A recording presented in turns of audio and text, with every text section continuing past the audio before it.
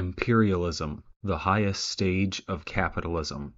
A Popular Outline by V. I. Lenin. Published by New Outlook Publishers. Preface. The pamphlet here presented to the reader was written in the spring of 1916 in Zurich. In the conditions in which I was obliged to work there, I naturally suffered somewhat from a shortage of French and English literature, and from a serious dearth of Russian literature.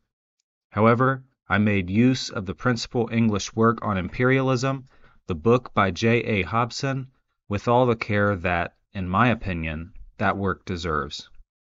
This pamphlet was written with an eye to the Tsarist censorship.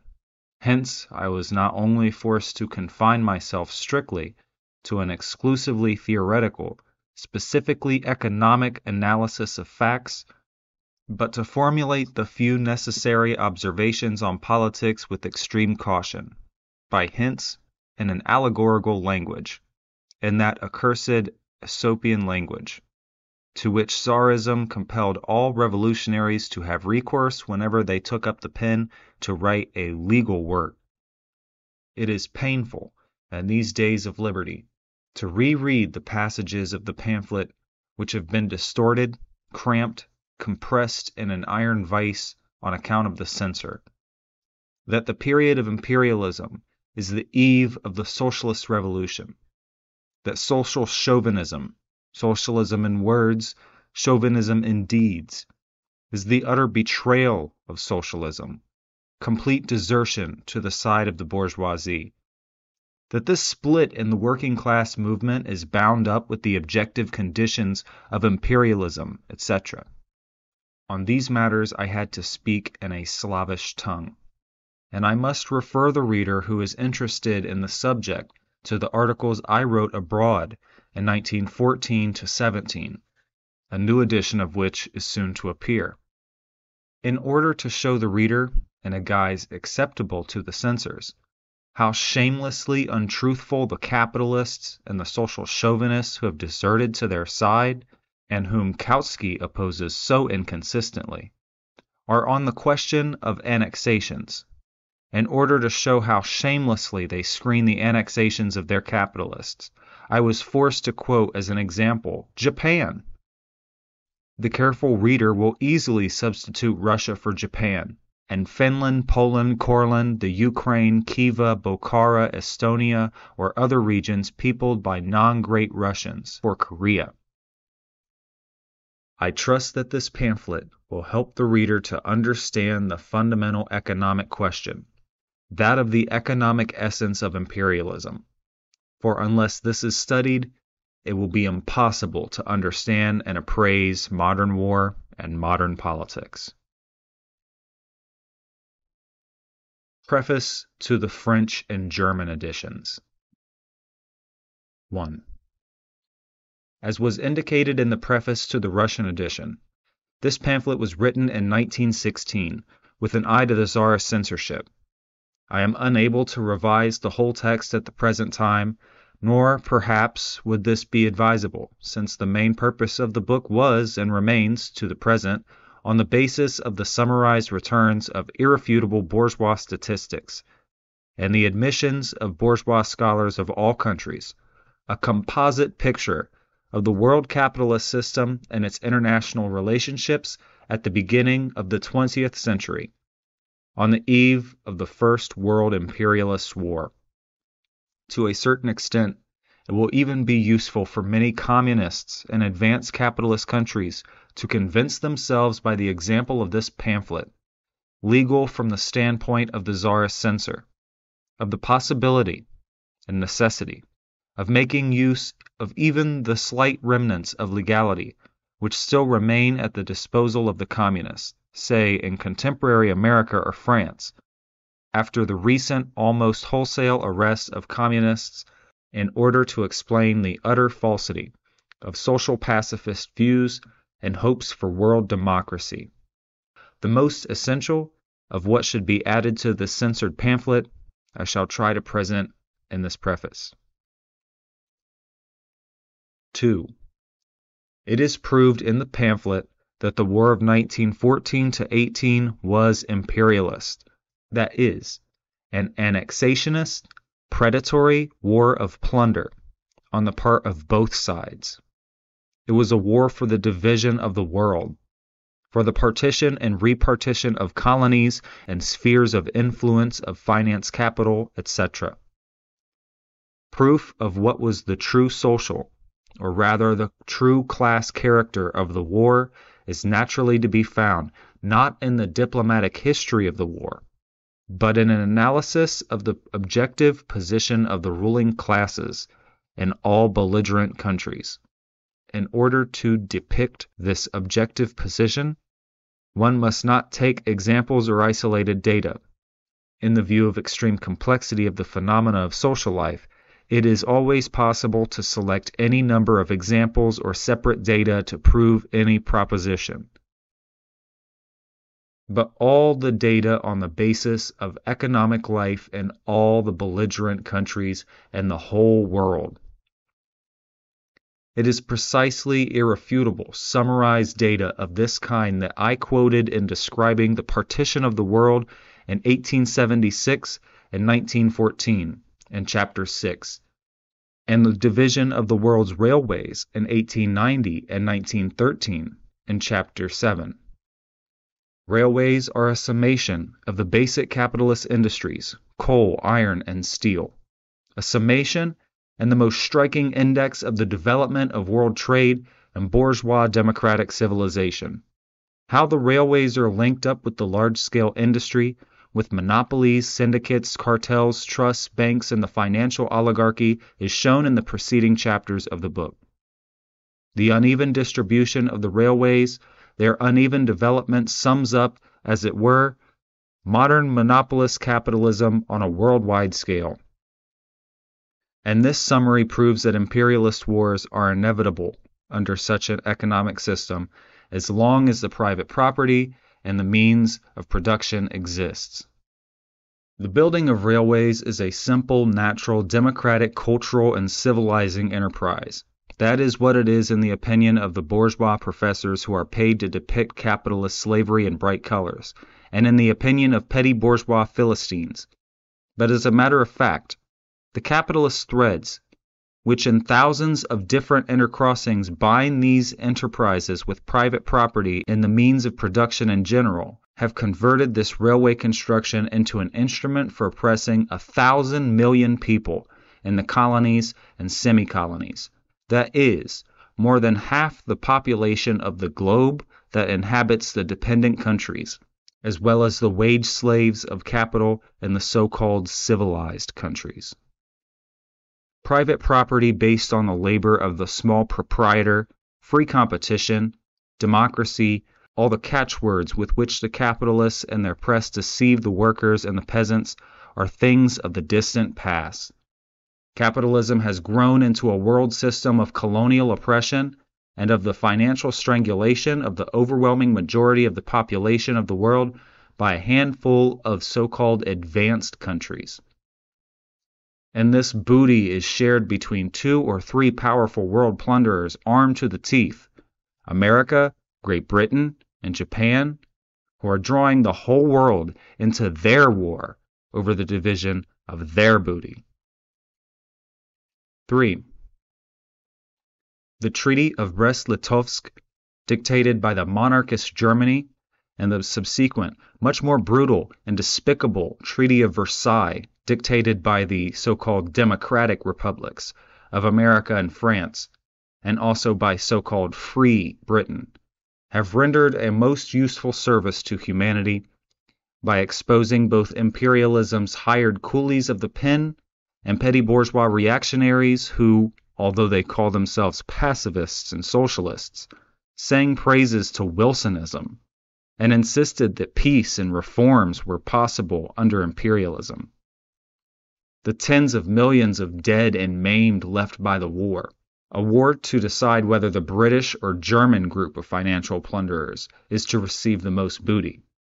And those 2 peace treaties are with unprecedented rapidity opening the eyes of the millions and tens of millions of people who are downtrodden, oppressed, deceived, and duped by the bourgeoisie.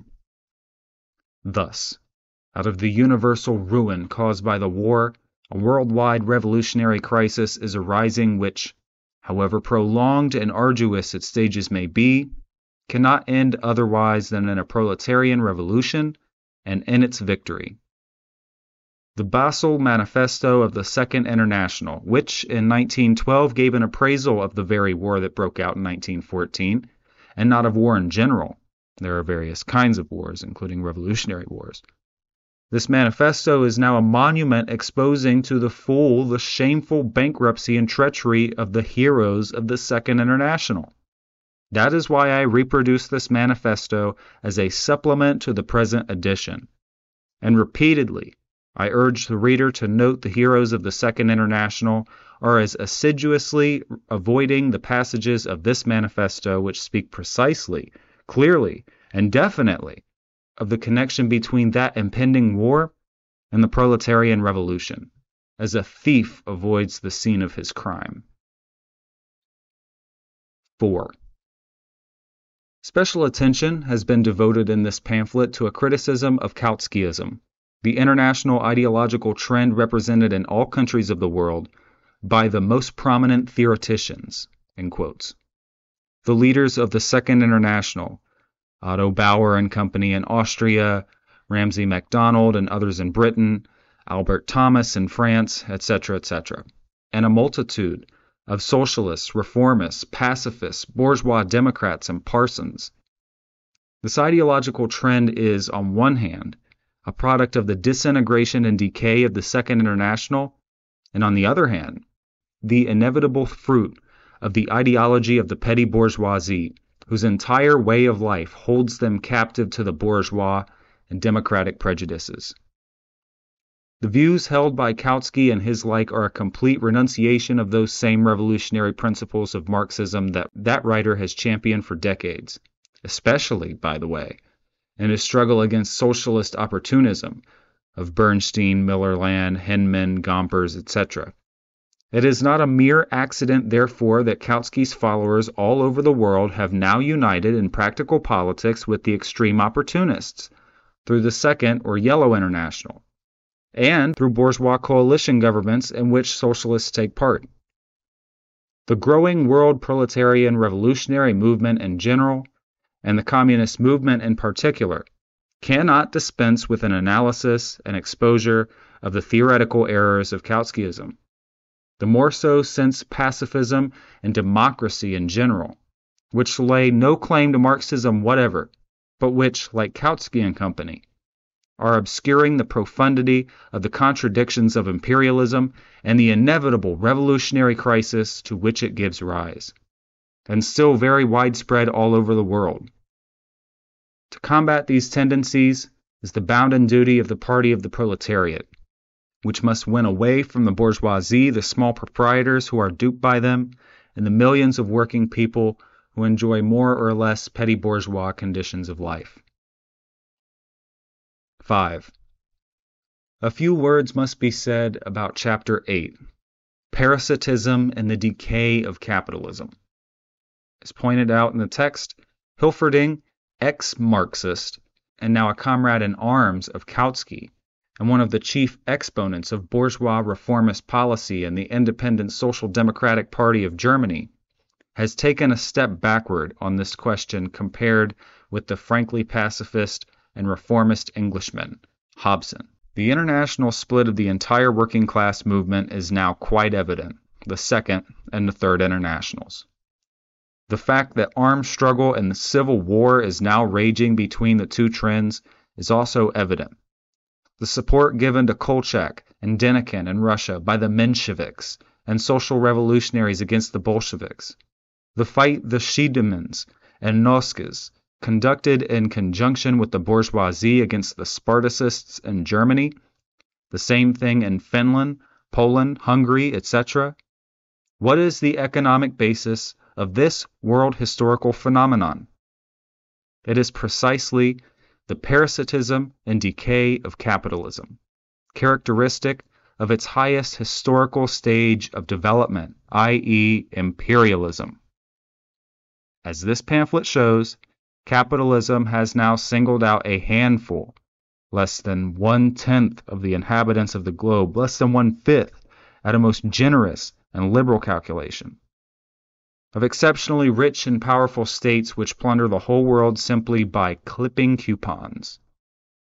Capital exports yield an income of 8 to 10,000 million francs per annum at pre-war prices and according to pre-war bourgeois statistics. Now, of course, they yield much more. Obviously, out of such enormous super profits, since they are obtained over and above the profits which capitalists squeeze out of the workers of their own country, it is possible to bribe the labor leaders in the upper stratum of the labor aristocracy. That is just what the capitalists of the so-called advanced countries are doing. They are bribing them in 1,000 different ways, direct and indirect, overt and covert. This stratum of workers turned bourgeois, or the labor aristocracy, who are quite Philistine in their mode of life, in the size of their earnings, and in their entire outlook, is the principal prop of the Second International, and in our days, the principal social, not military, prop of the bourgeoisie.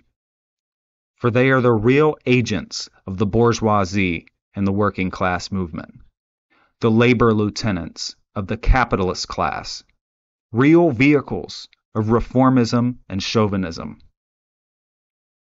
In this civil war between the proletariat and the bourgeoisie, they inevitably, and in no small numbers, take the side of the bourgeoisie, the Versaillais against the communards. Unless the economic roots of this phenomenon are understood and its political and social significance is appreciated, not a step can be taken toward the solution of the practical problems of the communist movement and of the impending social revolution. Imperialism is the eve of the social revolution of the proletariat.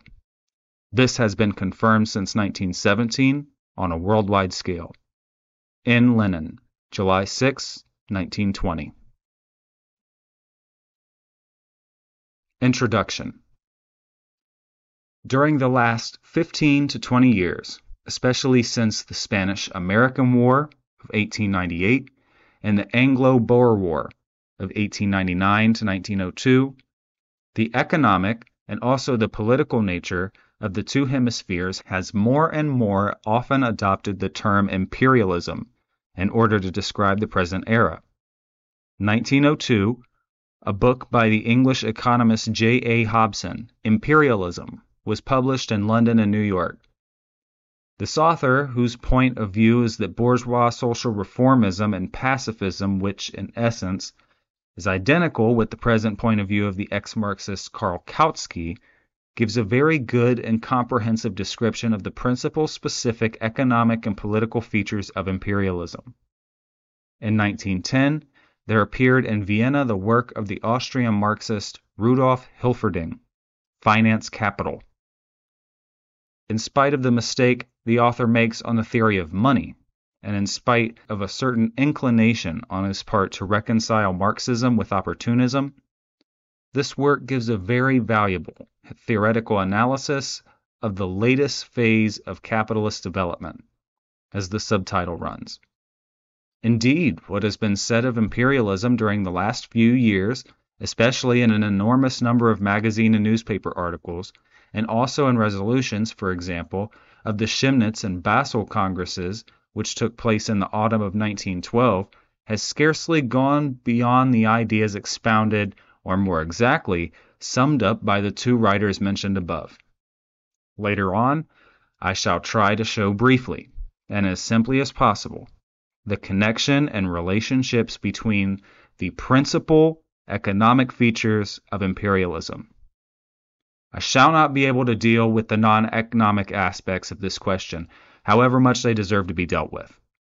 References to literature and other notes which perhaps would not interest all readers are to be found in the footnotes.